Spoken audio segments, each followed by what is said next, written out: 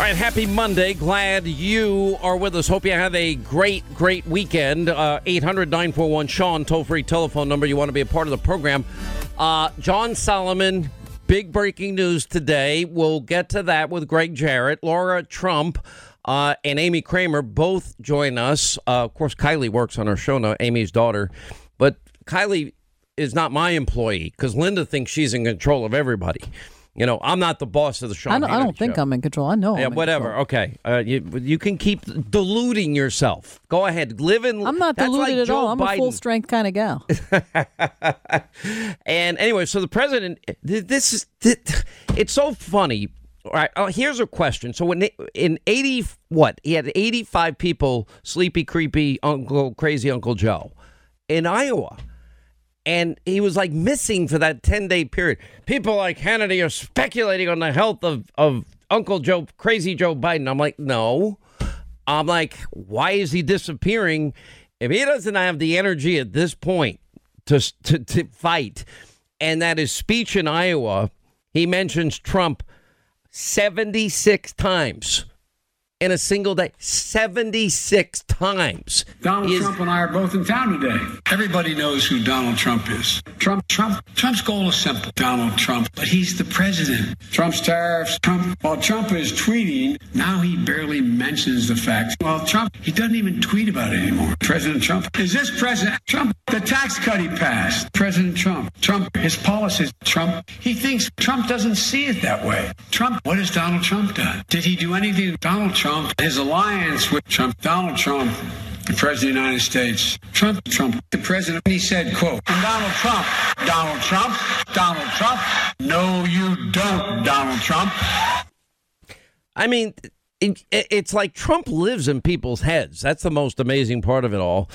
If that's what creepy, crazy, sleepy Uncle Joe thinks that is going to win him the presidency, all I'm saying is, and I mean this sincerely, it's not an analysis. I have no idea what his health is in any way, shape, manner, or form.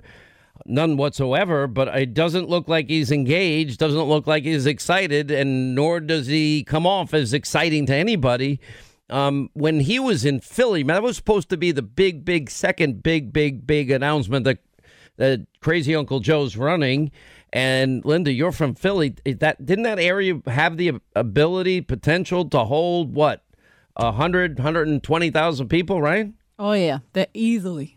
Right. All right. So Biden, and what was it, 600 people there? 1,000? I don't even think he reached that much.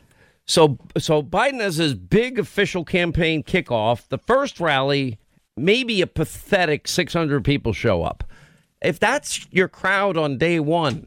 I mean, there have been press reports that Robert Francis, Beto Bozo O'Rourke has had 3 people show up at his events. I mean, that's how bad it is. Nobody's interested. Now, I will concede the fact Obama had this phenomenon, hope and change and teleprompters and excitement and there was an energy to the campaign. He didn't say anything of substance, significance, didn't have any background experience. The media gave him a total, complete pass. They were willing accomplices like they always are, just like they've tried to take down President Trump. And yet we got what we deserved. I mean, then if it's creepy, sleepy, crazy Uncle Joe, it's going to be, all right, how many million more Americans are going to be on food stamps and how many millions of Americans will be thrown back into poverty? And, how dependent will we once be on foreign oil? We're now energy independent for the first time in 75 years. The border wall will not be finished. And he's not going to do anything about it. And I guess the biggest, happiest recipients of Biden being back in office will be the mullahs in Iran that'll end up getting more, cash and other currencies and cargo planes of money, begging them to be nice to us and please, please, please, whatever. I mean, so he can't get 600 people. So the president now will announce tomorrow that he is running for re-election officially. He's doing it down in Orlando. I am told now that the official request for tickets is well over 120, maybe closer to 150 by now. I don't know. Ticket requests for, I believe, an arena that has room for 25,000 people. And I just heard from a friend of mine on the ground that has been covering. He says, you can't believe the lines here already. I mean, it's massive. So if you have a ticket and you want to get into this arena tomorrow, you pretty much have to start getting in line now. I mean, that's what it means. Now, does crowd size mean definitely? Well, here's the headline. Trump supporters already lining up for campaign kickoff more than 40 hours before the rally. I mean, and I saw this when we were in Cape Girardeau. Linda, you were there. Sweet baby, you were there. I mean, do you remember people had been outside. And it was pouring rain then, too. In the pouring rain. And today it's pouring rain in Orlando. I wonder if these people brought like an extra bunch of clothing. You know, you could take a little, shower. Orlando has this very strange weather, these strange weather patterns. I mean, and I know from all the years, going down there, taking my kids when they were young to Disney, which, by the way, is a nightmare if you're a parent. It's the greatest thing in the world for your kids, but it's a nightmare. But anyway, I remember, I turn the afternoon and boom, lightning and a downpour, which you kind of need. It cools off the air, which is great. And you got it hits the ground and all of a sudden heat comes up because it's cooling the ground. And it's almost a relief. I remember, Disney, you'd get these, pullover hefty bags that you'd put on with Mickey Mouse's face on it, of course. And it was yellow and everybody would still keep going on the rides and you get soaking wet, but nobody cared. And then sometimes they go away really quick. But so I don't know what they're going to do in an arena that holds, I think, somewhere around 25,000 people. It's not scheduled to start until 8 o'clock tomorrow night. And I mean, it's sort of like in one article I read, it was like a scene befitting a Star Wars premiere or a new iPhone launch, because the Orlando media were reporting that the first Trump supporters, they were there 2:30 a.m. this morning. This doesn't start till 8 p.m. on Tuesday. And so, if you have requests for 150 plus thousand people, what are you going to do when you can only take maybe 20 people in there, 20,000 people? But my source on the ground said, well, what they're going to do is they're going to figure out a way to maybe the people can stay outside and then the media wouldn't show it anyway. And there's not one person on the Democratic ticket that's running now that could ever get this kind of crowd. It's not because what they're doing is the same crap that they've always done. And nobody ever discussed the horrific record of Biden and Obama. I'm just going to have to, I'm going to have to revisit and bring back up my list, because we can add to it the Russia hoax, the manipulation of the hostile actor Putin and the hostile regime of Russia all happened under Biden Obama's watch. The abuse of power happened under their watch. The corruption under their watch. It didn't happen under Trump's watch. And then, of course, the FISA abuse, the rigged Hillary investigation, and then the spying on the Trump campaign from multiple directions, the premeditated fraud on FISA court judges, that all happened under their watch. The insurance policy happened under their watch. I mean, they literally spied on the Trump campaign, the Trump transition, and the Trump presidency. So, this is, I guess, but when you have the best jobs environment, which we do now have since 1969, I mean, the New York Mets won the World Series. That's how far back it goes. And that was kind of the miracle of 69. And I'm 8 years old. I could tell you the entire Mets lineup, which Linda looks at me, rolls her eyes, and says, you are really old. I did not. Yes, you just did. Why do you lie to the audience? I saw you do it. Definitely not. Maybe you're not self-aware of these reactions you give, but you just rolled your eyes like, oh, gosh. I think you're getting old and you're seeing things. You can't help. I just rendered you silent. Can we bring back Special Staff Sergeant, our friend? Senior Master Sergeant DT. You should be used to the word senior. Can we bring him back? Because I honestly want him to give you another beatdown like he did, which was amazing. He texts me daily. Trust me, I get a beatdown. So let me tell you, but we have great today, quote, more unexpectedly great economic news. Well, we have the great economic news because we already have record low unemployment for all the people the Democrat always seem to care about. And that's, African Americans, record low unemployment, Hispanic Americans, record low, Asian Americans, record low, women in the workplace, record low, youth unemployment. Youth unemployment matters because that means kids can get a job in the summer. And that means that keeps them out of trouble. I know it kept me out of a lot of trouble. Now we have retail sales increasing in May. Sales for the prior month were revised higher, which means that, we might not be having the slowdown that they've been predicting forever. And so it's going to be fun to watch this thing tomorrow night. And, how is any of these where do you stand on the border? Walls are immoral. Yet we have 90% of the heroin crossing that border, coming into this country, killing 300 people a week. Where do you stand on the Trump tax cuts that have spurred this economic miracle that we never got in the 8 failed years of Biden-Obama? Are you gonna? We heard what Elizabeth Warren. She wants a wealth tax. Remember, they want the wealth tax after the 70% top marginal rate that they'll bring back and the 90%, top corporate marginal tax rates.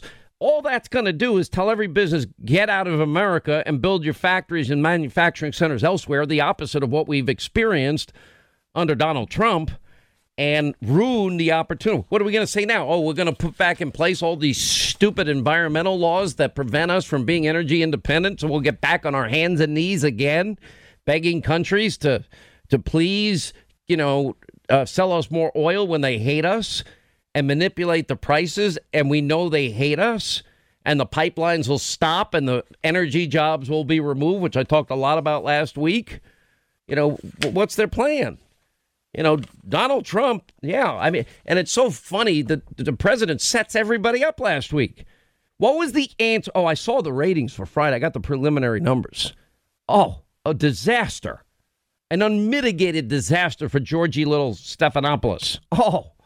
When the president's called into my show, I've gotten more people watching than what he had Friday night. And what did the president say?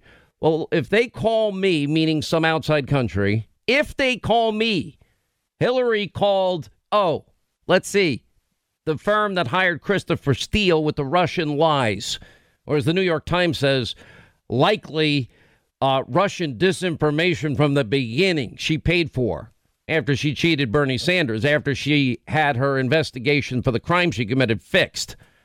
How are they going to answer these questions about the border, about energy, about, abortion? How are they going, to advance this idiocy, which we call the New Green Deal, which even Joe Biden, we've got so many clips of Ocasio-Cortez today, the real leader of the Democratic Party.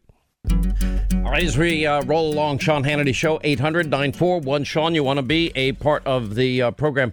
I want to go over some of the Ocasio-Cortez things. What have I been saying about her? I've been saying, she is the real leader of the new radical extreme Democratic Socialist Party. Nancy Pelosi is not the speaker, but Alexandria Ocasio-Cortez is. Pelosi speaker in name only. She was on with Jonathan Karl this weekend. She's obsessed with impeaching the president. This is political suicide. Let me play it for you.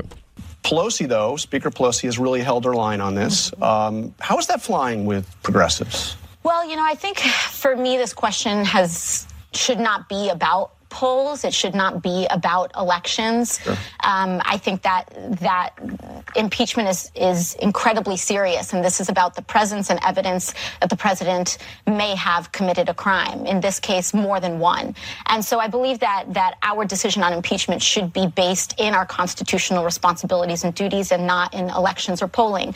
That being said, with the increase in polls, I think the American people are now recognizing in a much broader scale the depth and the severity of the misconduct coming out of the White House, and a demand to protect our institutions and protect the rule of law in the United States, and at least opening an inquiry into possible misconduct. At least open an inquiry into the possible. Well, you open the inquiry. We've had four separate conclusive investigations into the same matter. And remember, the president never invoked, never once, executive privilege, even allowing Don McGahn, the White House counsel, 30 hours before Mueller. That's insane to me. And encouraged everybody to cooperate with Congress. They did with Mueller's office and his merry band of Democratic donors and Hillary Clinton lovers. And, you know, it's still the same conclusion. Now they're saying enough is enough, which, by the way, how many more investigations do they want? You know, it's what are they ever going to do for the men and women in this country that deserve to be served by politicians that are supposed to serve the people? And what is it? 25 now till the top of the hour. 800-941. By the way, the numbers are worse than I thought. I stand corrected. The Daily Caller, I guess they got these numbers, TV by the numbers. That look, I don't come on the air every day and say thank you for making us the number one show on cable. Maybe I should, because it's just the reality when you work in radio and TV that you have to have viewers, listeners to stay on the air. It's just a fact, because at the end of the day, there's a business side to all of this that you've got to keep. You know, those TV studios are really expensive to build that we work in, and same with these radio studios. And there's a lot that goes on in terms of engineering and a lot of costs associated with it. And by the way, I'm not crying poverty for any of these people in TV or radio. I think almost everybody's overpaid, and most of them are lazy, overpaid, pompous, and full of themselves. That's why we never go to correspondence dinners, because we know who they are. And, you know, when you think of other, you know, I understand in baseball. Look at baseball. How many guys can hit a 100-mile-an-hour fastball? Not that many. I mean, I could sit there all day and I might get the bat on it. Maybe when I was younger, I'd get the bat on it. I played sports my whole life, and there's only so many people that can, you know, that have the stamina, the strength, the ability to hit these three-point shots that are unbelievable. Hockey, same thing. Pick the sport, the amount of time, effort, dedication that goes into being a professional. Like John Isner's a friend of mine. He plays tennis. I mean, the guy serves. Yeah, I think he now has the record for serving, you know, some insane number of like 156 miles an hour. I mean, that's nuts. But you know, you're there. You can't even tell if the ball is in or out because it passed you so fast. But I know from being friends with John Isner, all the work goes in behind the scenes. A lot of people think, oh, I can be a radio, TV, talk show host. Well, you can, but you're going to work harder behind the scenes than you're going to work in front of the camera or in front of a microphone. And that's why we're kind of very proud here on this program that we've been able, we always go our own way. We don't follow the media mob. I don't even like to see or watch these low-rated shows. You know, we had Jim Acosta's people literally harassing us to be on TV and radio. And I'm like, no, you're not coming on, you know, 16 of the 118 of the best radio stations, 618 of the best radio stations in the country. And you're not coming on the number one show in cable because you work at the lowest rated cable network. Go sell your garbage, your psychotic rage against Trump on your own network. And for whatever reason, it's like, well, you know what it is. He wants me to talk about him, so I'm wasting my time. But he thinks I saw him one day. And if I did see him, I don't remember. And if I did see him, I'm not sure what he expected. That I would go up to him and say, "Pah, you're the biggest liar," like on a bus full of people, apparently. That's not how I roll. You want to have a conversation with me? He could have come up to me and said, "My name is Jim Acosta." And I would have said, "Fake news. My name is Sean Hannity. Real news." Whatever I would have said. Do you remember, by the way, Linda, I'm not sure if you went to Geraldo's book party. Remember I went to that? Because we love Geraldo. He's great. Yeah, he's awesome. And remember I was there. There's some guy from CNN. And so I'm walking in, and I mean, there's a lot of paparazzi. I mean, it's a Geraldo event. Of course, there's cameras everywhere. And by the way, God bless him. He's going to celebrate, if you can believe it, 50 years in television. And the work that he's done cumulatively over his career, and I know people take shots at him. Oh, Al Capone's vault, big deal. or the fact that he beat the crap out of some skinheads and had a broken nose. I thought that was awesome that Geraldo could throw down the way he did. Didn't you think that? That never bothered me. I thought it was great. It shows he's a very tough reporter. He was doing things live on camera way ahead of anybody else. Well, what he did, I think some of his best work, and I actually told him I want to, on his 50th year anniversary, I want to do a 1-hour special. I want to dedicate a big part of it to what he did. There was a place in New York called Willowbrook, and it was, I don't know all the politically correct terms, for people that are mentally challenged, and it was the most disgusting, the inhumane, I mean, the treatment would shock the conscience and soul of any decent human being, because you had all of these wonderful human beings that were literally sitting in rooms, dozens and dozens of them, naked, urinating, defecating, no love, no medication, no cleanliness. I mean, it was, you can't even imagine that happened in America. He exposed the whole thing to the world and became, 2020's biggest star when that show went on the air. And he's had so much success over the years, and he deserves a lot more credit, I think, than he ever gets. And I just want to be able to do that. Anyway, so ratings matter, audiences matter. That's part of our job. And we try to do the show informative, entertaining. And one of the things we really what we do to define ourselves and distinguish ourselves from other people and whatever it is they're doing every day is that we don't follow this media mob, corrupt, biased, abusively biased. Journalism is dead media. I mean, they have spent, and this is there's no hyperbole here. They have lied to you. They have, well, not really you, because probably most of you have figured out a long time ago that they do lie. Most of the people in this audience have figured out that they don't tell the truth, that they have a political agenda, and we now know that they ran with a hoax, they ran with conspiracy theories, they ran with outright lies. They were giddy with excitement. I mean, giddy with excitement over the notion and idea that they thought they would take down a duly elected president because, of course, we're the smelly Walmart people. Well, first of all, I like Walmart. I like Kmart. I like Target. I like, all those stores. Costco's is like the most amazing place. Don't you like Costco's the best? And as Clark Howard, my friend down in Atlanta, would say, you can go into a Costco's. He actually got his wedding engagement ring for his wife at Costco's. And it was very expensive, but he got a better deal. I mean, and Neil, Neil used to always rub, Neil Bortz would rub, go after Clark all the time because Clark was smart with his money. And he taught other people how to be smart with their money. Anyway, so we all live and die by this system of ratings, et cetera. But I'm looking at this. I'm stunned. He had 3.9. This is Sunday night on a network.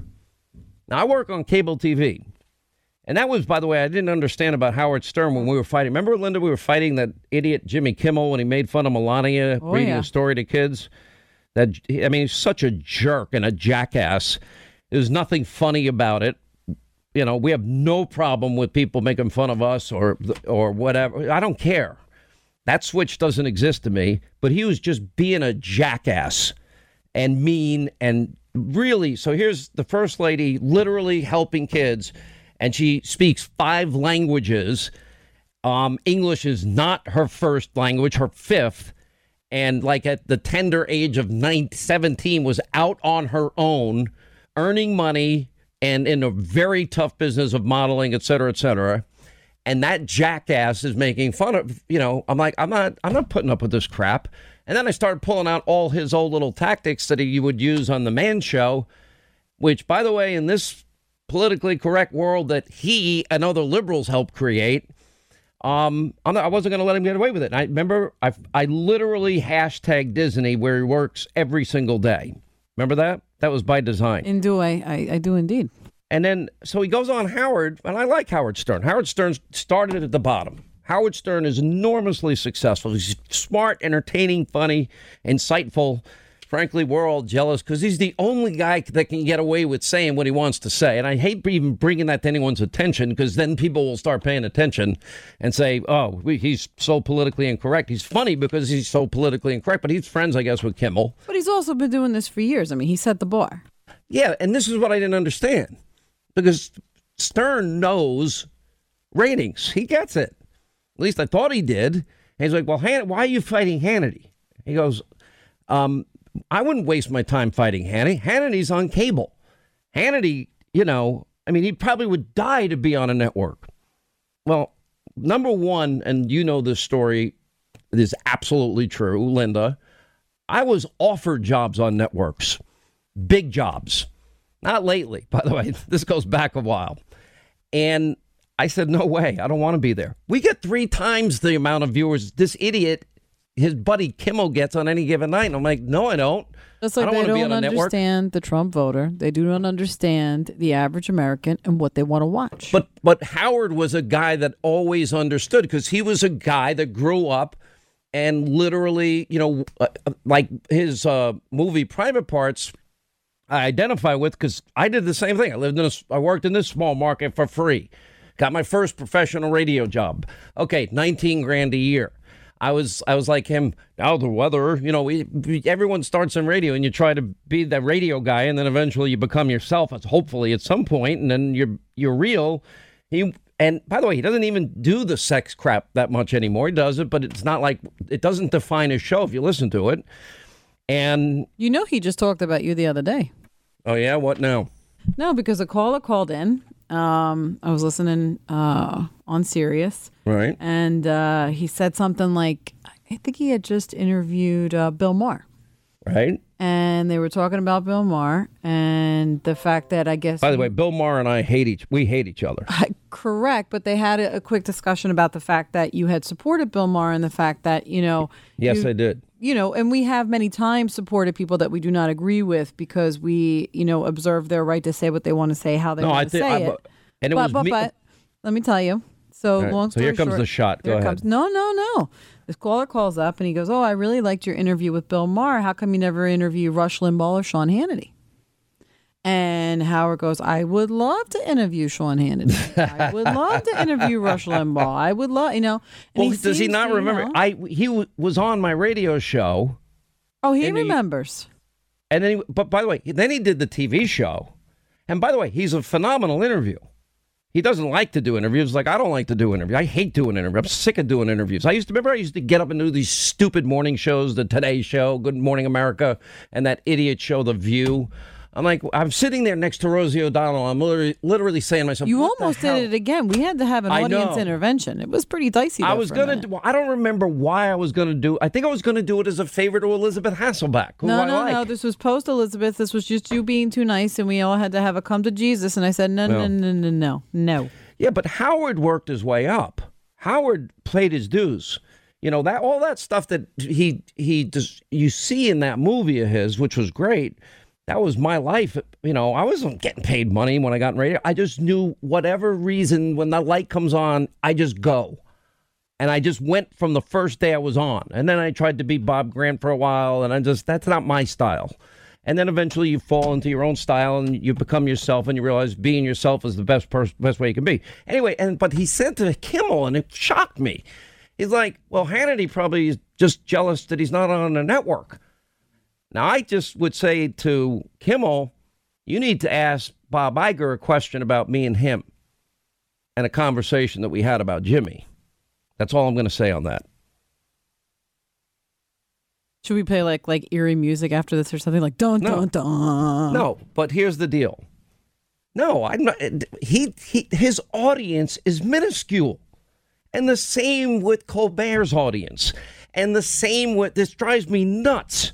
And the same with Fallon's audience. I always liked Leno, and everyone wanted to be. Leno killed and crushed Letterman.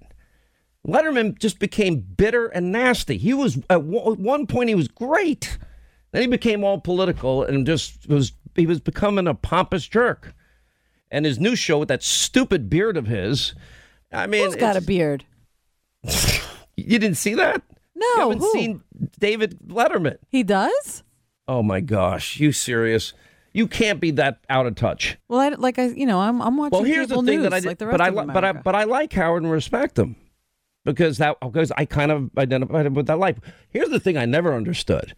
So he goes over. Oh my God! I just saw it. Katie just showed it to me. Oh my! You never God. saw that? He's got this dopey show on Netflix. He doesn't have a friend in the world. It's not good. It's not great. I'll tell you. Anyway, I don't think it's great.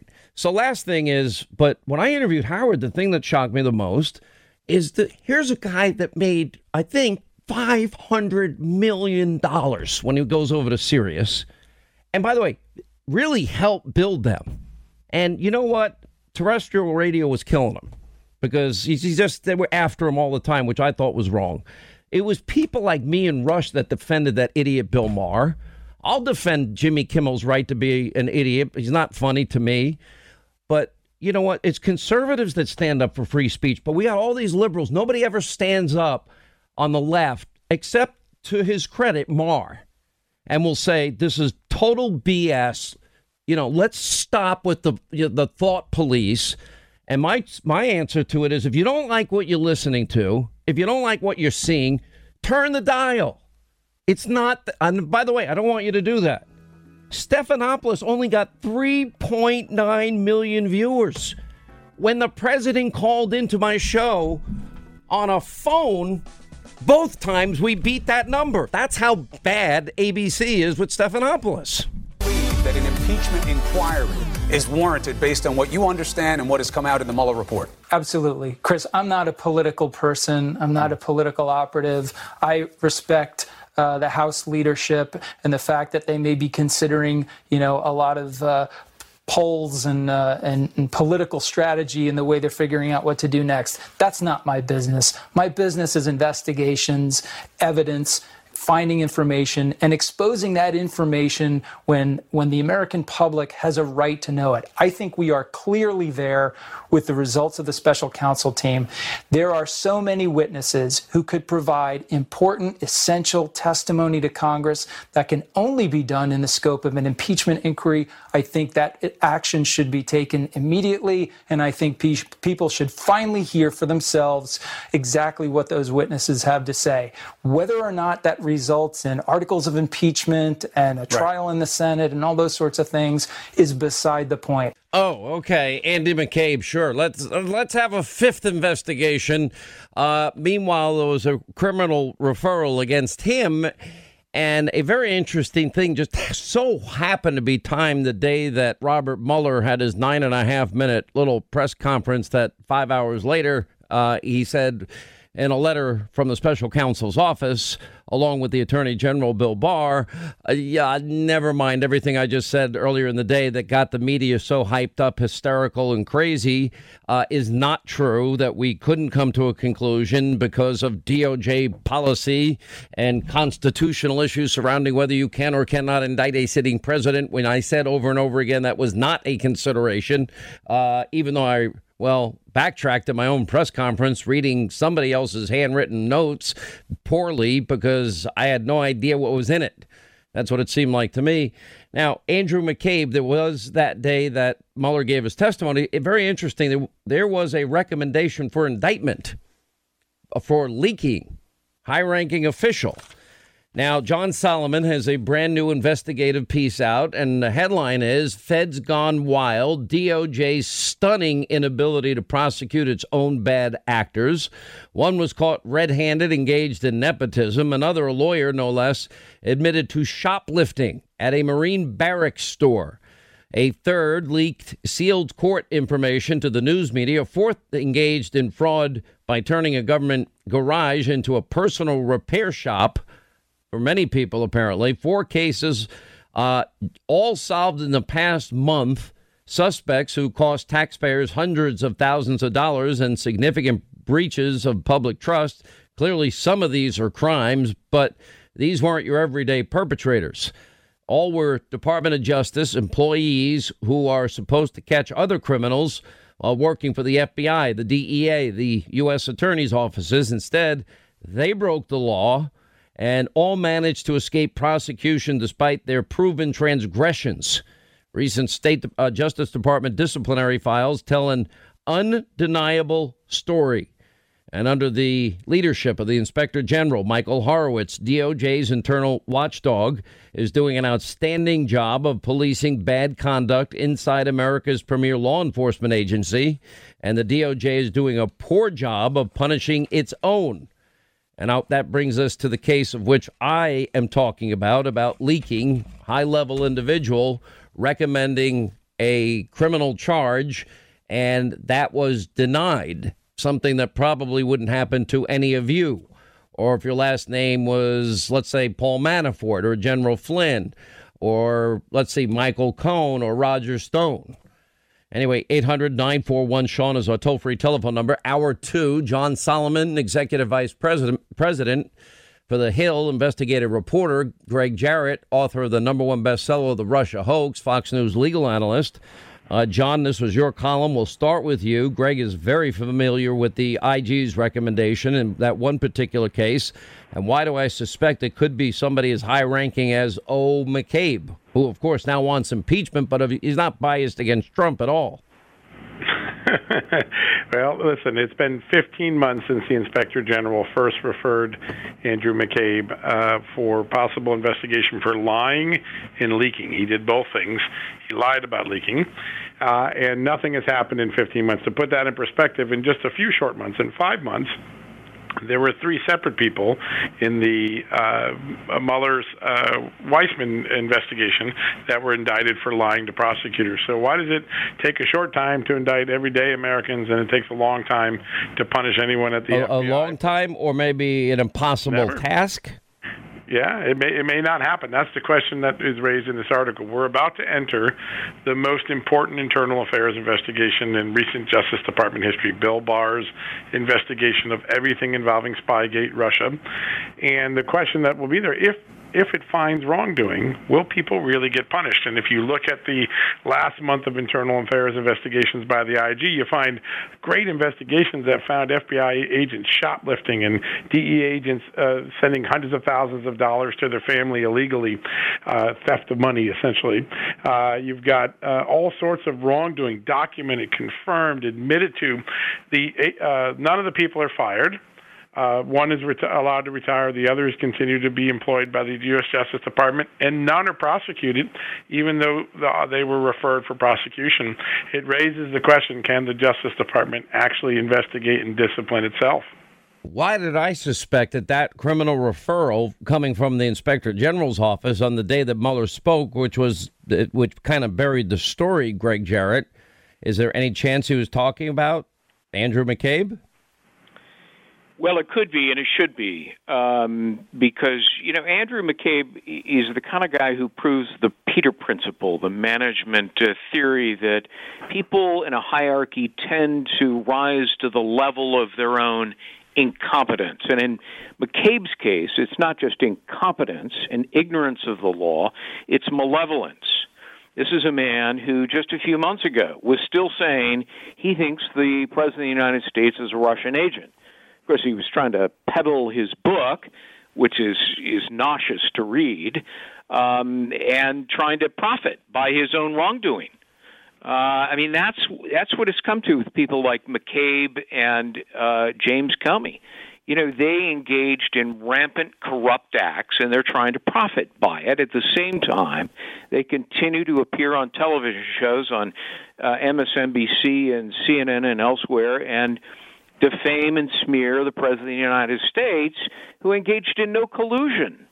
It was the FBI and the Department of Justice that was colluding with a foreign national, being funded by Hillary Clinton, feeding it all to the media to frame Donald Trump for something he didn't do. So this is unequal prosecution, selective enforcement of the law, and it needs to change when it comes to corrupt actors within our own law enforcement agencies. Do we know in any way, will we ever be able to find out, John, who was recommended by Horowitz to be indicted for leaking, and they decided not to? We do? We do know that they were a deputy assistant director. So we know they had the title of deputy assistant director. So if you go through the hierarchy, top is the FBI director, second is the deputy director. That was McCabe. Then there are a series of assistant directors, and then each of those assistant directors have their own top deputies. So this person was a deputy assistant director, clearly a senior person. They clearly worked in the during the Comey-McCabe era, because the leaks in question are during that time frame of 2016, when the Pete Strzok and investigations of both Hillary Clinton and Russia collusion were going on. And we know one of the most serious offenses that was confirmed by the IG was this deputy assistant director of the FBI leaked information that was under seal by a federal court, meaning they violated and were in contempt of the law by leaking something that a court had sealed. So that we know. Their identity, we don't know. There's about 25 to 30 deputy assistant directors, and we don't know which one. But we know their rank, and we know the offenses that were confirmed. Do we have any idea? They worked for McCabe. Do we know where it is with McCabe at this point? We don't. It's incredibly murky. There was a very clear referral. He was clearly terminated. There's been plenty of documentation since that time to emerge that substantiated McCabe's wrongdoing, but there's no evidence of a grand jury, an indictment, or any of those sort of activities that would suggest at this moment he's moving towards some sort of criminal liability. So I think that's the question that what Greg just said. Is there a dual system of justice? When people look at these cases, that's the first question that comes to mind. I don't think there's any doubt about it, but things seem to be changing and changing now rather dramatically. We've got a delay on the Inspector General's report, Greg Jarrett, but we're being told, apparently for good reason, as the investigation into the FISA abuse is, I am told, is going to be very, very brutally honest and tough, and I do believe there will be a lot of people implicated in terms of having broken laws, but it even runs deeper than that. And now we have a moment where John Durham is now going to go and interview Christopher Steele, and we learned last week that the CIA top officials that could have been very well responsible for the phony dossier that they knew was phony and not verified and never corroborated spread to the media to impact the 2016 election. Yeah, and I think we're just realizing that the Inspector General and the new Department of Justice under William Barr, with the aid of John Durham, are just touching the tip of the iceberg, and that there is such evidence of corruption below the surface that it's going to take a long while to swim through and dig through and sort it all out and hold people accountable. And so, yeah, it doesn't surprise me that the IG report is not going to be coming out right now, and perhaps it's held in abeyance pending the interview of Christopher Steele, who, as you and I have talked about on air, is a critical person. I mean, this is the guy who could say, I warned the FBI and the Department of Justice that this was uncorroborated information, and that they needed to go out and vet it themselves. Now, it doesn't explain why he was peddling it to the media and claiming that it, was verified. But if he warned everybody, and there's evidence of that, then that makes the corrupt acts by James Comey and Andrew McCabe and all the others who signed off on the FISA warrant appear criminal. Well, and I think that's where we're headed, and I think this is going to be so comprehensive that I don't think anybody really has a full idea yet, and it's not going to be a dud like the Mueller report, which was a dud, and I don't think expectations are set high if the rule of law is followed.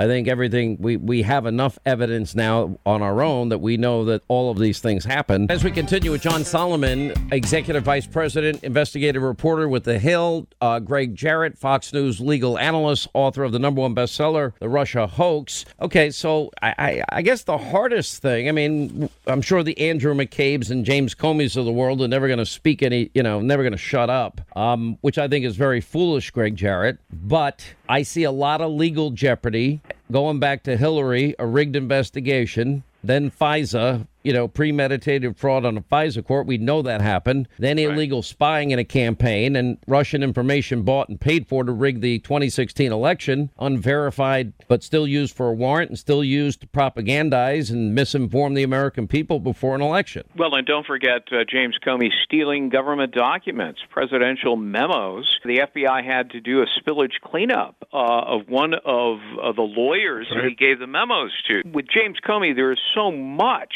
for the FBI and the Department of Justice and John Durham to investigate. And, I think it's a shame because people like Comey and McCabe and Peter Strzok, Lisa Page, they have ruined the good name and reputation of all of the honest and honorable, hardworking people at the FBI. 98% of them are great people who keep us safe. You, to your credit, Sean, are always pointing that out, and it's important to remember it. But it will take a decade for the damage done to be fixed.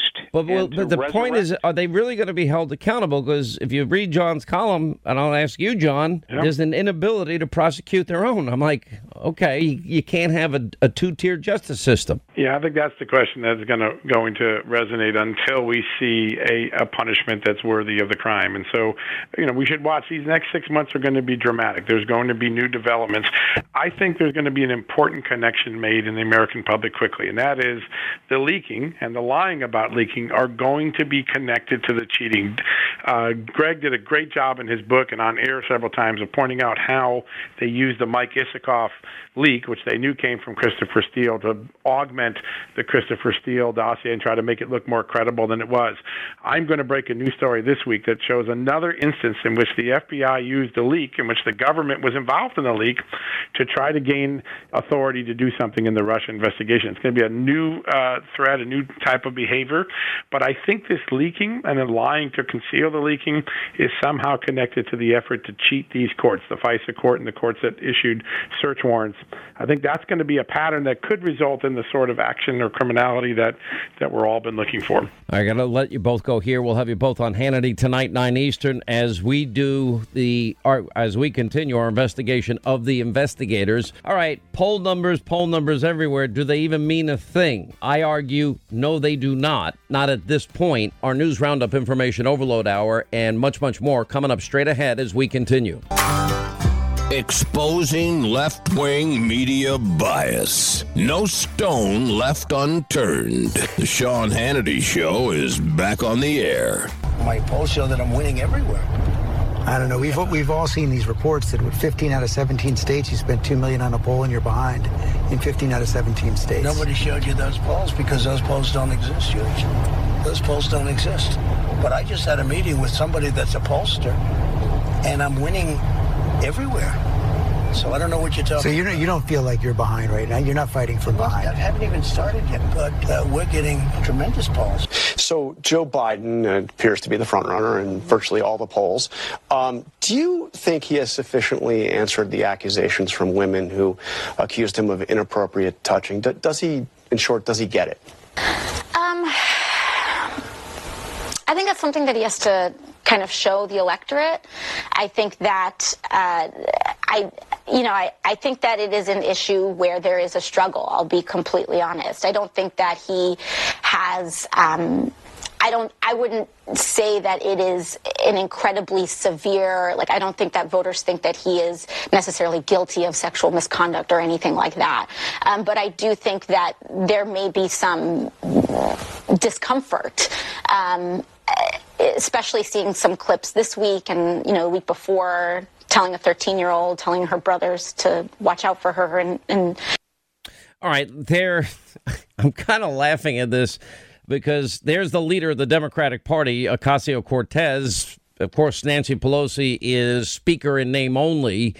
And as I listen, I'm kind of chuckling to myself because, she hates Biden. It is clear. Even Biden felt all the pressure. He had to jump on the new Green Deal bandwagon himself and offer some ridiculous, $6 trillion over however many years to get us to be oil and gas free. And it just, his policy made no sense. I think 20, 40 or 50 was what he was looking at, just to appease this radical new base of the Democratic Party. You look at the polls now, whatever the president saw or didn't see, I look at polls by people that I trust the most. Two of them are with us now, John McLaughlin, pollster strategist, and Matt Towery, who kind of retired in 2012, but he's full of crap because he doesn't retire. He sends me the best notes with the greatest analysis, especially on states like Georgia, Florida, and really important swing states. We do have John's brother, Jim, but that's rare that he ever shows up. He does work supposedly in polling, but, I've never seen the guy. Welcome all of you to the program. By the way, Sean, I got to tell you, as far as Jim goes, Linda will vouch for him. If you get Linda on this, you now have 3 McLaughlins. So it doesn't. Well, Linda shows up on time like you do. Your brother barely ever shows up on time. With all due respect to Jim, Jim just can't ever get over that. No, Jim can't get over being late for my show. No, and not showing up another day. No, he's never going to he's never going to downplay that. All right, so John, let me start with you because you poll for the Prime Minister of Israel, Bibi Netanyahu. Right. You polled for the president, Donald Trump.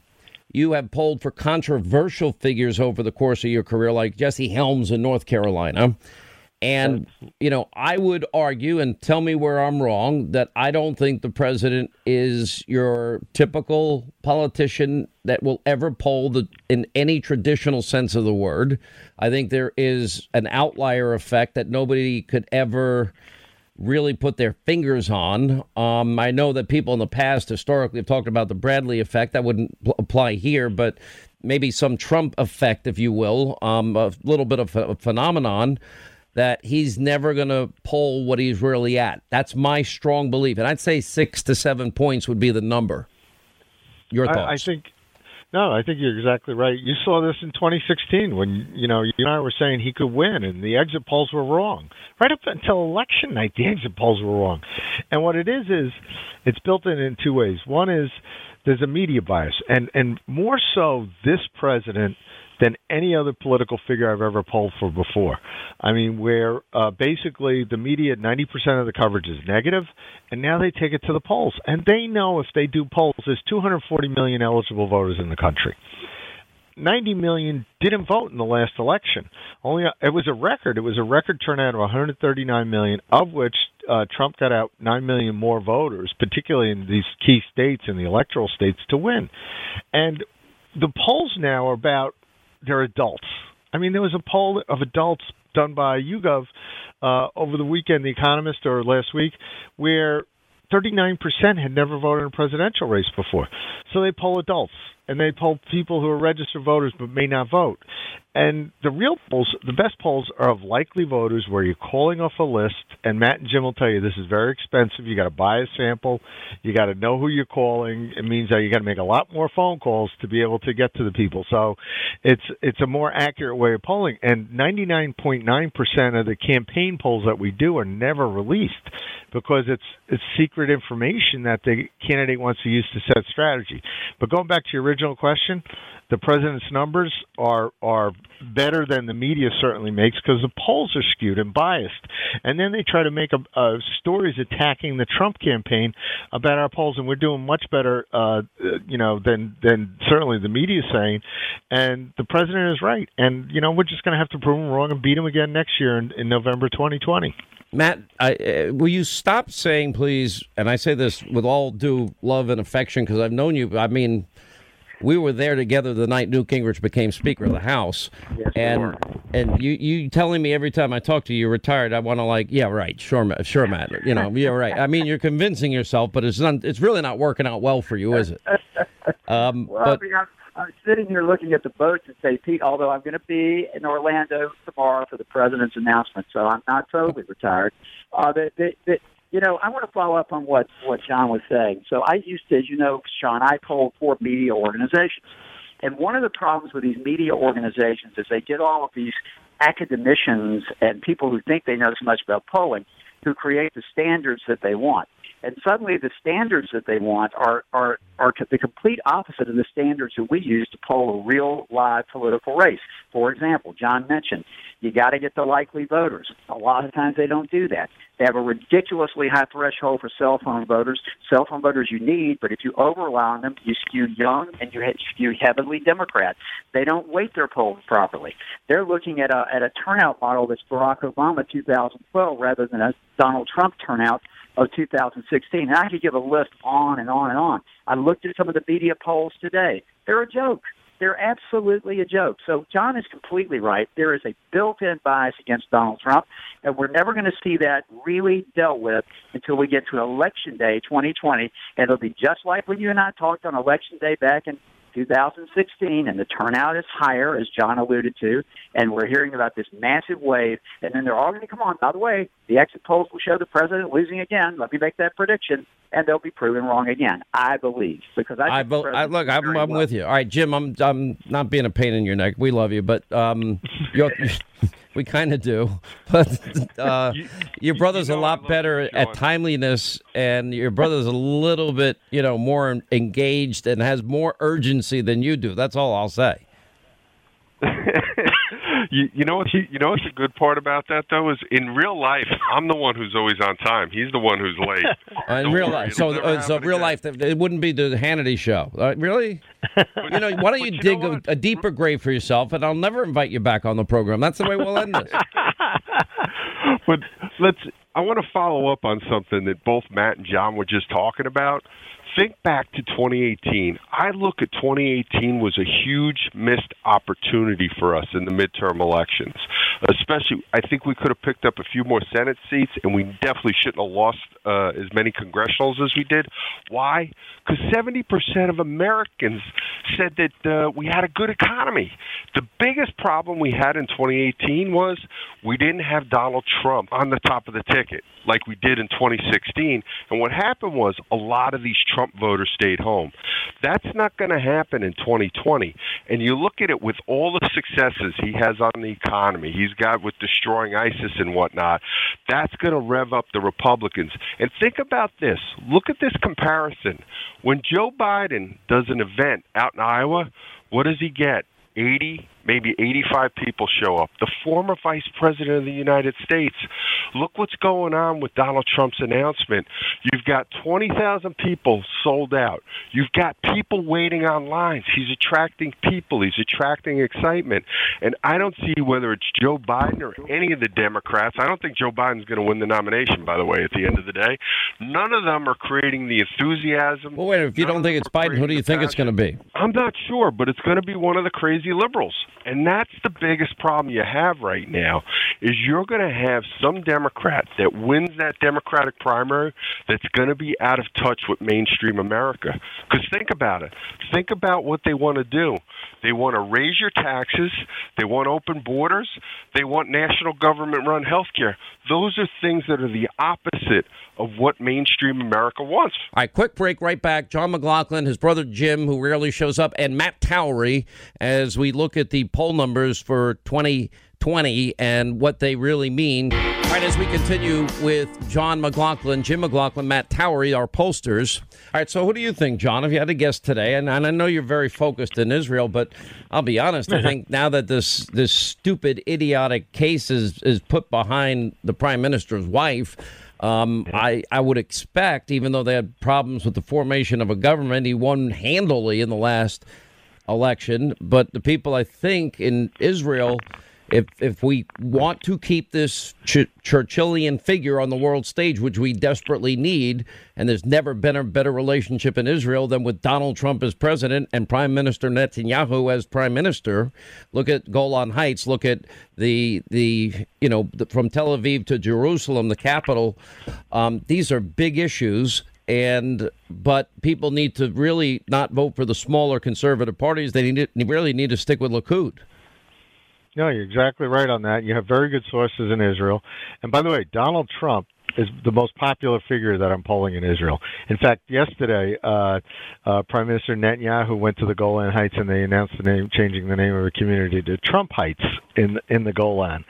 But you're right. There's no one of the stature or of the credibility for international relations or meeting the threat of now Iran says they're going to start doing their nuclear program again, and they're clearly blowing up these ships in the Gulf.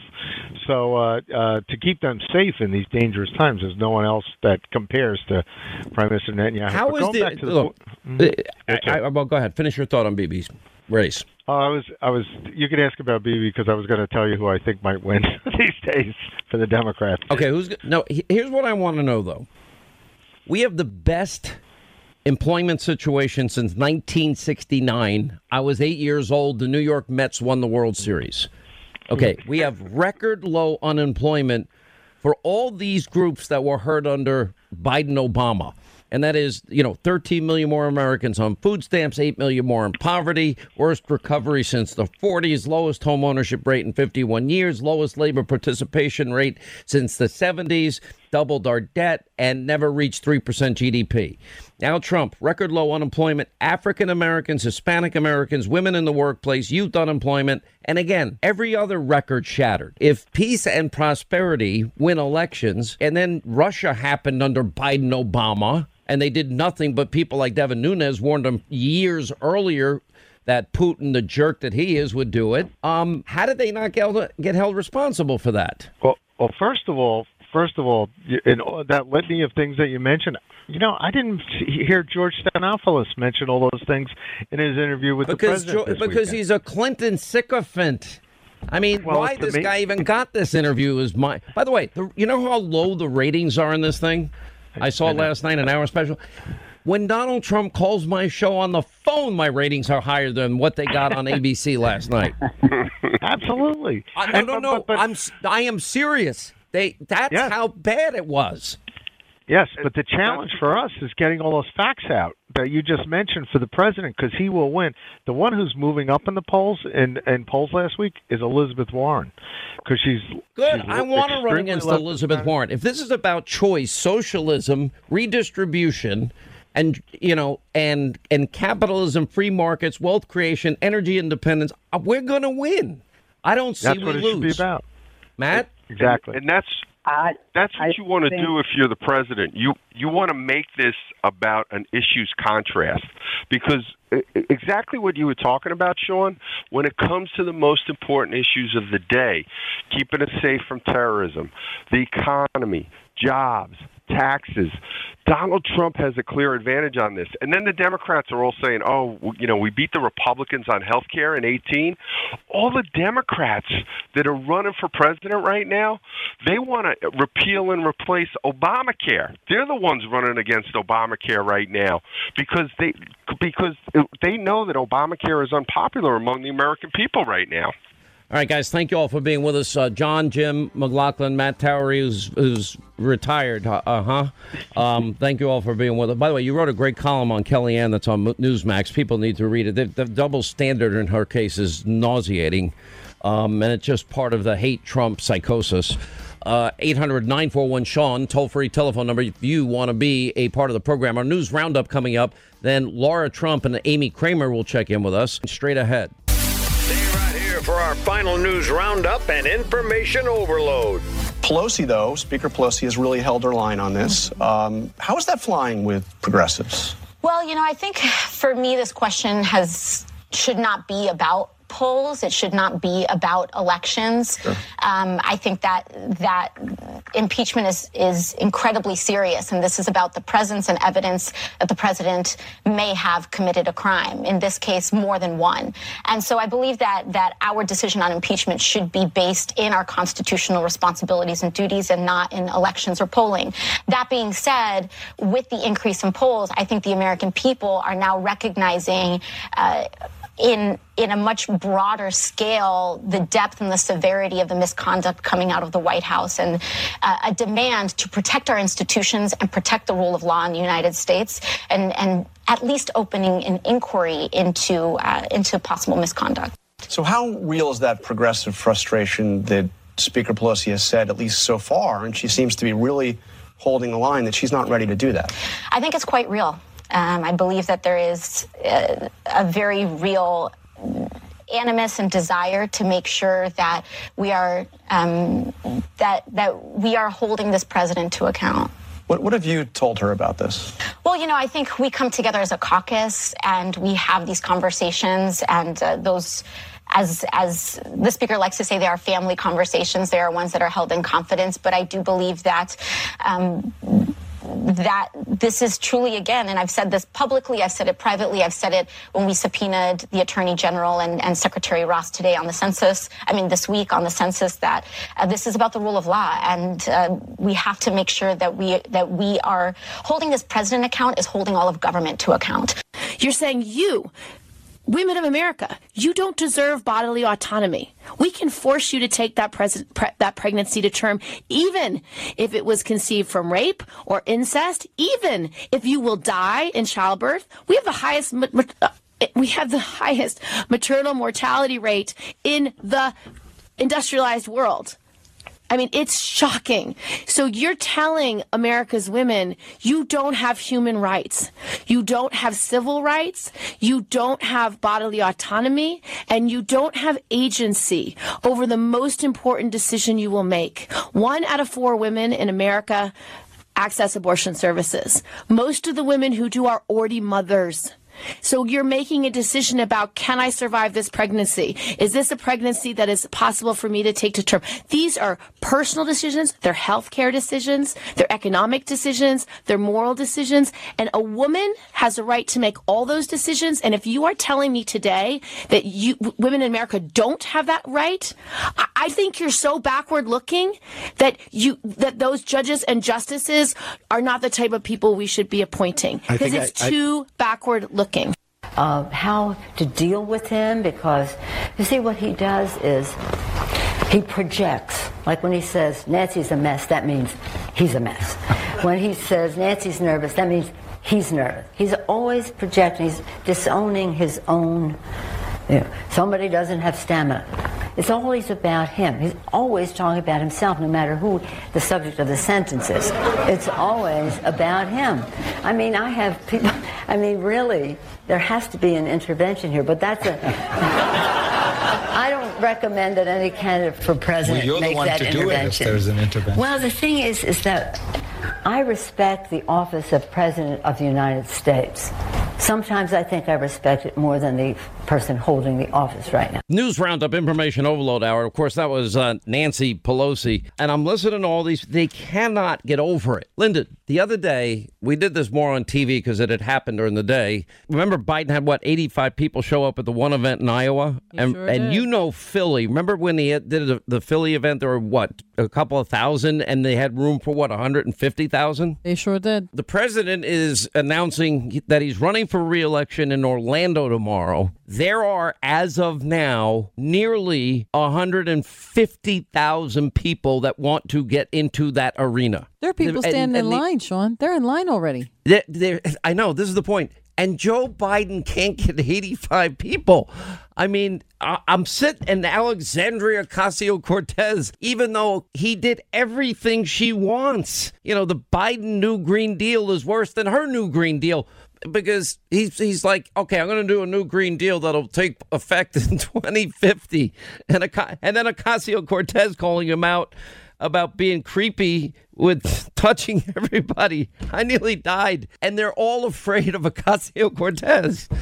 Oh, you can't make this stuff up. By the way, what do you think of me as press secretary? Do you like the idea?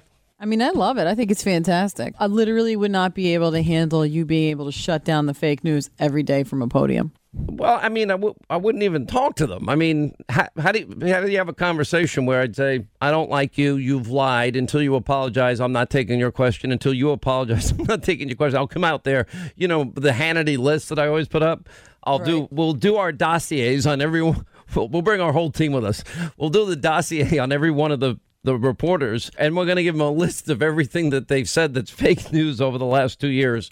And when you apologize, I'll call on you. That means I won't have to ever call on anybody. Yeah, but I also think, I remember you saying when they were really, really nasty, first to Sean Spicer and obviously Sarah Sanders, Scaramucci. Right. But I mean, each time you were like, why are we doing this? Why are we doing this? The president does not need to speak to the press corps. He doesn't need it. They manipulate the words anyway. So you might as well just go right to the people. Forget about the press corps. He doesn't need them at all. Now, in terms of, here's what nobody seems to know about why the swamp is the swamp. Why do we call it the swamp? This culture in D.C., and it's sort of like people in New York that want to be in the club and they're part of this group and that this and that, you know. I don't know. I mean, I'm just so distant from that. Aren't you proud of me, by the way, that I've never been to a Washington Correspondents' Dinner, 30 years on air? Not one. It's definitely a record for sure. I'm like, I don't want to go. Yeah, I don't because you're like staying them. true to your audience. Right. And when the president decides, no, I'd rather hold a rally with the people, that's where my head is. That's why I never went. I don't want to hang out with people in a room that I know hate me. And by the way, and I don't have respect for them. Every night, I'm not calling them the media Doesn't mob. matter. It's just a big selfie party anyway. It's everybody taking pictures of each other with each other's phones. Oh, you're ridiculous. so right. So Jimmy Acosta, I want to go back to this from last week. So he was begging. Now you can tell the audience more of the backstory than I can. So I was in a meeting at TV, I don't know, a few weeks back, and they said, oh, by the way, Jim Acosta is requesting to be on your TV show. Kind of, you know me, I'm doing 10 things at once. I picked up my head and I said, what did you just say? You know, Fake News Jim over at Fake News CNN wants to be on your show because he wrote a book.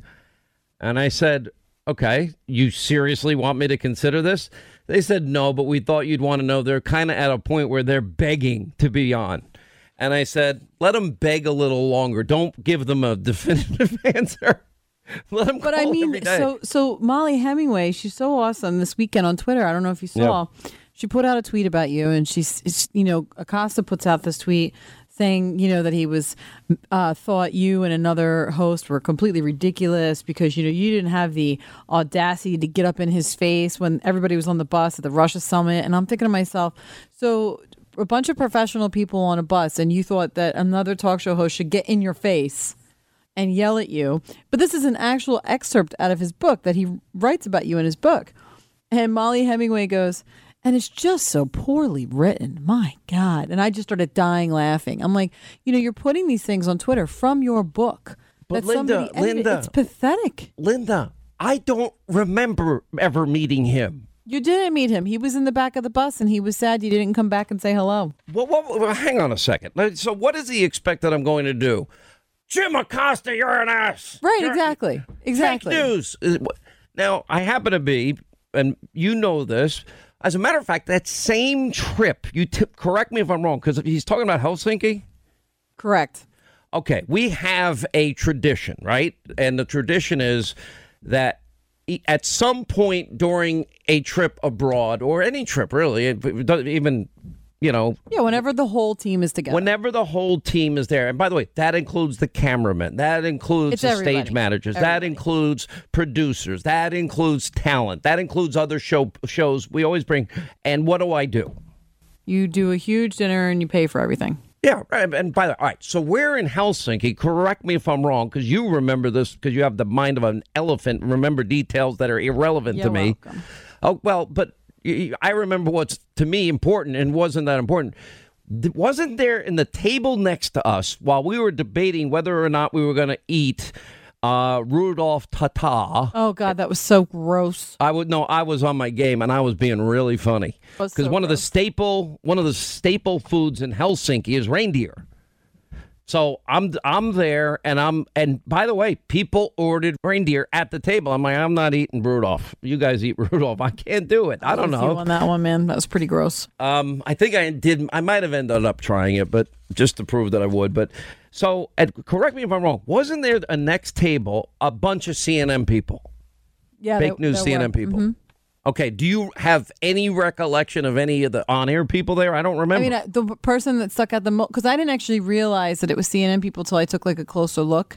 And there was a few people that I recognized. One of them was Jeff Zeleny, because I always remember his question. Okay, I remember him. He used to work for one of the papers, right? I don't remember what paper he was at. Honestly, Jeff Zeleny forever goes down in my memory as Mr. Enchanted. During these first 100 days, what has surprised you the most about this office, enchanted you the most about serving in this office, humbled you the most, and troubled you the most? Let me write this down. Surprised, troubled. I've got, what was the first one? Surprised. Surprised. Troubled. Troubled. Enchanted. Enchanted, nice. And humbled. And what was the last one? Humbled? Humbled. Thank you, sir. Can you even picture that? Oh, for Trump? For Trump? No, Forget about it. It's never going to happen. And when I give out my bonuses to my staff every year, what do I say to everybody? I give them a lecture, right? What do I say? Money equals freedom. Save your money. I tell everybody, take this money like you didn't get it and put it in the bank. All right, continuing news roundup information over. Why would I put this guy on the #1 show in cable when he works on the lowest rated network in cable? Put his fake news book in front of my audience and bore them with that. I'm not going to do it. All right, so if I remember, you or somebody pointed out, oh, those guys work for CNN, and that's Jeff Zeleny. And what did I do? What would I always do? What I always would do, and what's that? You get up and you play host. Yeah, and I walked over and I said, hi, how are you? We're their colleagues. We work in the same business, and I try to be nice, gracious. Now, some of these people aren't nice to me, but I don't care.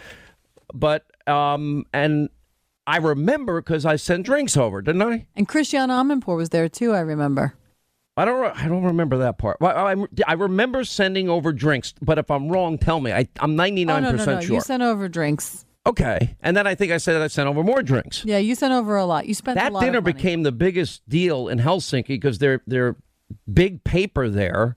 Remember, we got the top fold for that very dinner. Well, no, the next day, yeah. Right. So the next day, I was shocked. I mean, it was like I got in my hotel room. I got the local paper from Helsinki, and it was like Sean Hannity, American Talk News, yada, yada, yada, leaves 100% tip on bill at fancy Finland, restaurant, yada, yada, and pays for colleagues.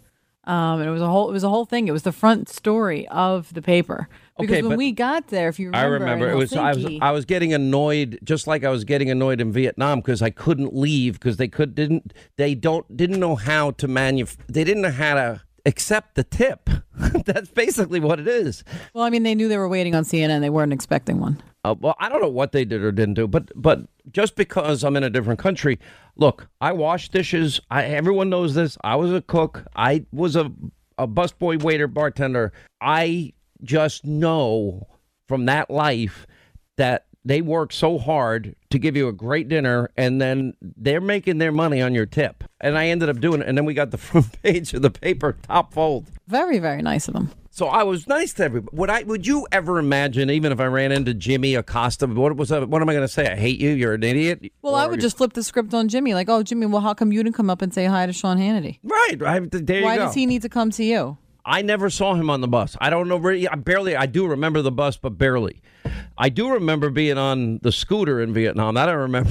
I think everyone remembers that. I think everybody remembers that because I couldn't move.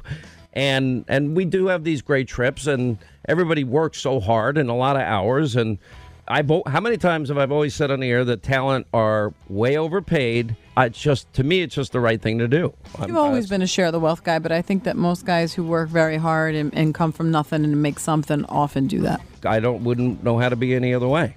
So not my slogan, our slogan, this is a team, our new slogan will be, and this is on the assumption it happens, which I'm almost positive. Can never be 100% sure. I never like to go too far in advance, but let's assume it's going like it's going. By the way, if we coasted for 2.5 years, we did a hell of a job. You know that. In fact, I was telling some of the guys, let's just coast. Because the stock market is up almost 40% since Election Day. Think of that. Almost 40%. Think of that. But our new slogan, when we start running in, can you believe it, 2 years from now, is going to be Keep America Great! Exclamation point. Keep America great. But we can only do that if we elect people who are going to back our agenda and fight for our values. All right, that was from last year, but the big announcement tomorrow, Orlando, the president expected to, in fact, announce he is running for a second term, and which is exciting, and that probably, likely, I'd bet a lot of money is probably going to be the slogan. It's fascinating to watch. You got all these, I don't even know half the people that are trying to get the nomination. All I know is whether it's Biden, whether it's Mayor Pete, which I never knew you could have such a bad record as he does in South Bend, Indiana. It's hilarious. It's that bad. And then you got, of course, socialist, communist Bernie Sanders and Elizabeth Warren and all these other people, you know, crazy, creepy Uncle Joe. I don't think he's getting past the Ocasio-Cortez primary, as she is now the Speaker of the House in reality and truth, while Pelosi's Speaker in name only. Just trashing him over the weekend. We played it earlier about his, you know, slimy, sleazy, groping stuff. And then, of course, Russia happened on his watch. The mullahs in Iran got $150 billion on his watch. 13 million more Americans are on food stamps on his watch. 8 million more in poverty on his watch. The worst recovery since the 40s on his watch. The lowest home ownership rate in 51 years on his watch. Lowest labor participation rate, doubled the debt. And, yeah, the only administration in history to never reach 3% GDP growth, ever. I'll run against that any day of the week. And, by the way, in his speech where he had 85 people in Iowa, 85 people. There's 150,000 that want to show up in an arena that I think fits 20 or 30 tomorrow in Orlando. That is the typical Trump event.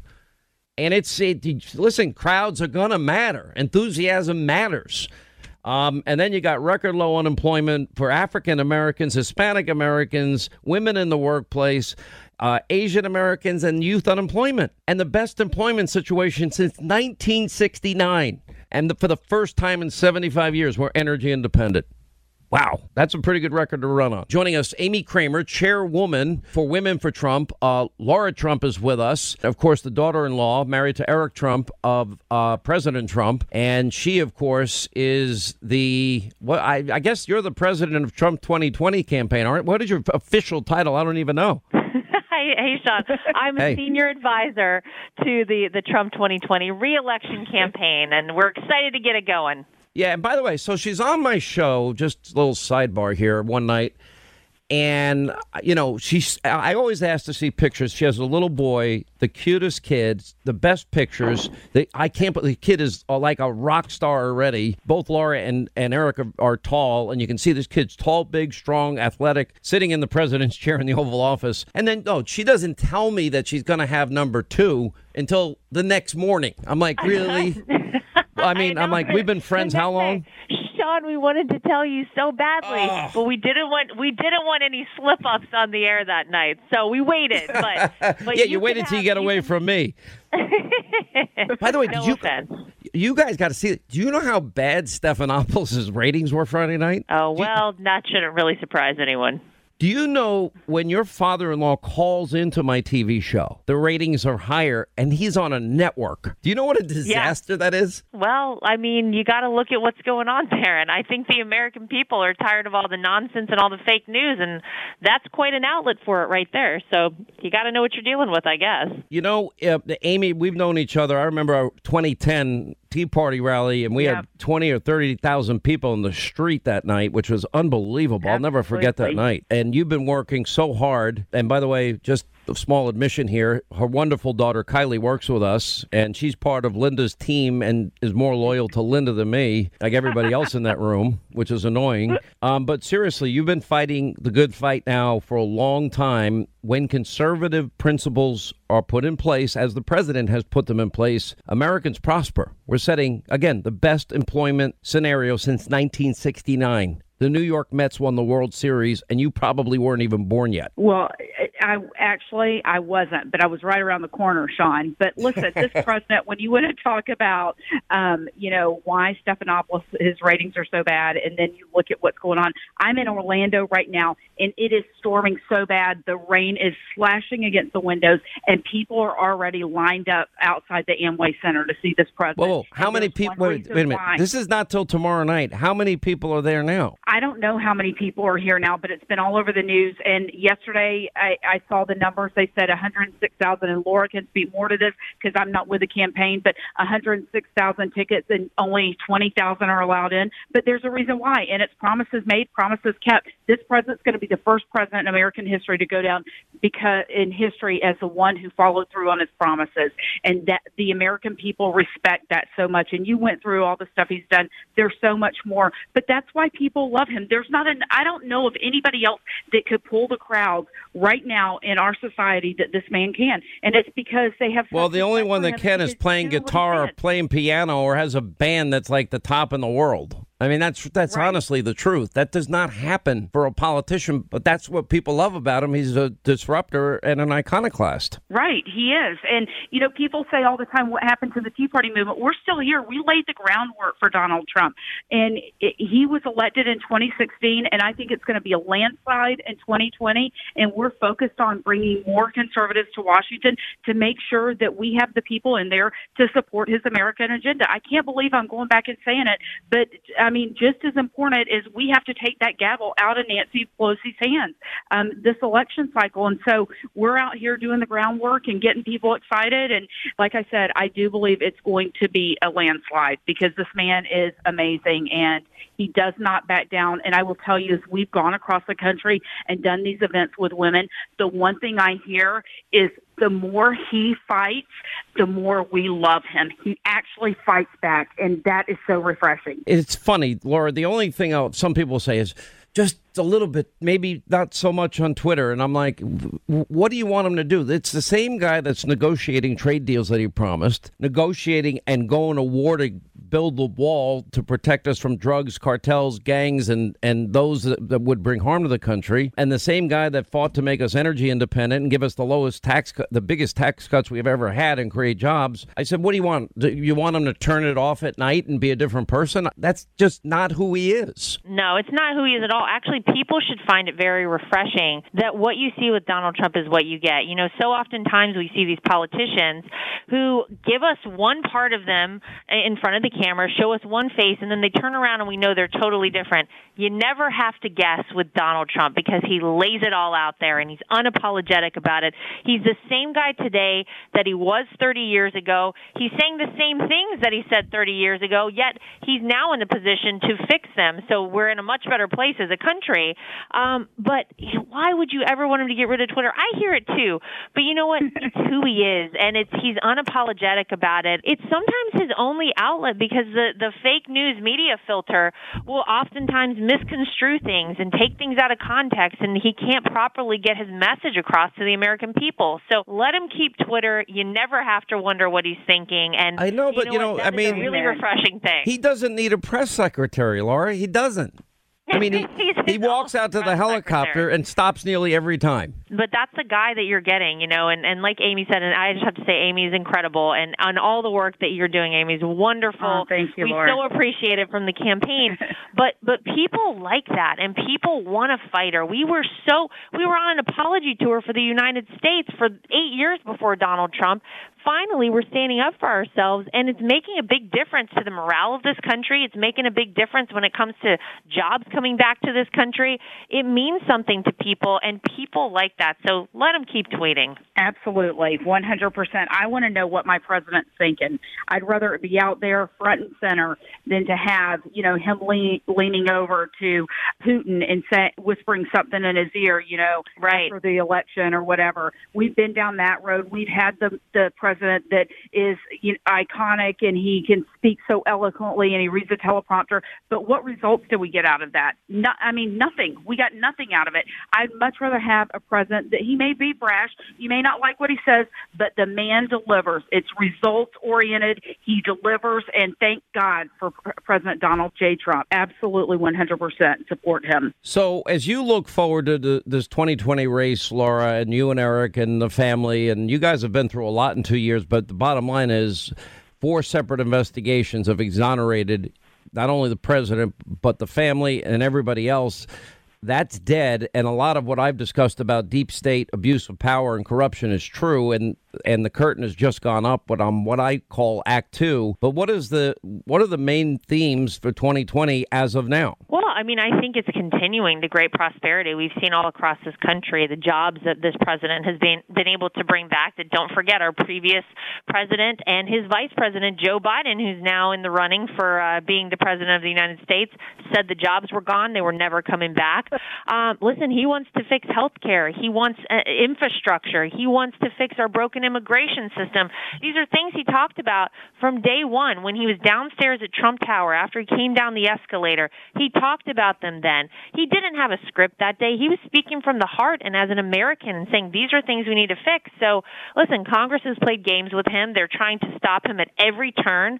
But with a second term in office, I think we're going to see all of those things happen. The wall is being built. We're going to build it bigger. It's going to get longer. So he's got a lot that he wants to do for this country. But, I mean, if you think about what he's done in 2.5 years with all the obstruction and all the resistance from everybody out there, it's pretty amazing to see. And think about what would happen if we all worked together. Well, I just don't think that's the case because I think the people on the left, I just got this before me. You have Trump supporters lining up for campaign kickoff more than 40 hours before the rally. They're almost at 150,000 requests for 25,000 people inside. And I guess the campaign is now apparently making arrangements that the people outside will still be able to see what's going on inside because of the overflow. I don't see sleepy, creepy, crazy Uncle Joe doing that, Amy Kramer.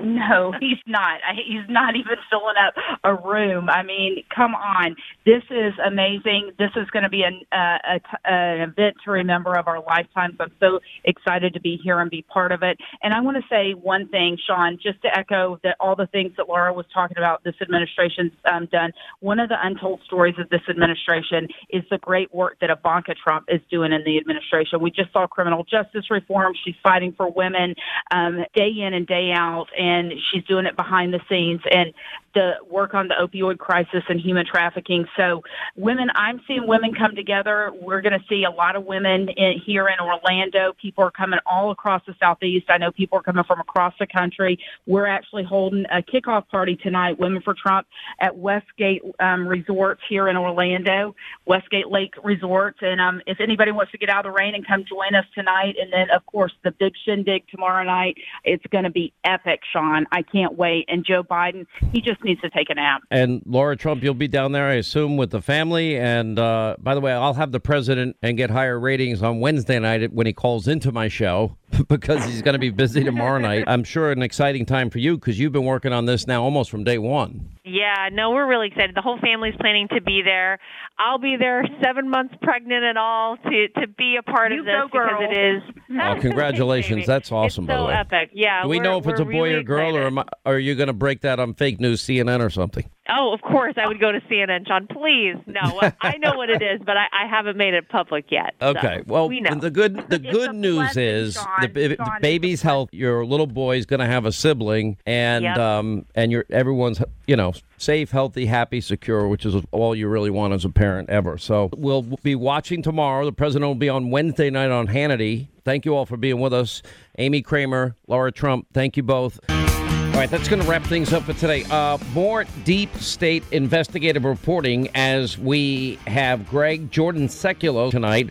Also polls, do they matter? Does Donald Trump poll like any other candidate? Karl Rove, Ari Fleischer weigh in. Mike Huckabee checks in tonight. And Lawrence Jones hit the streets of New York at one of these impeachment rallies. The vile, vicious, horrific treatment he received. We've got it on tape. Tonight at 9, Hannity, Fox News. We'll see you then. Thanks for being with us. Back here tomorrow.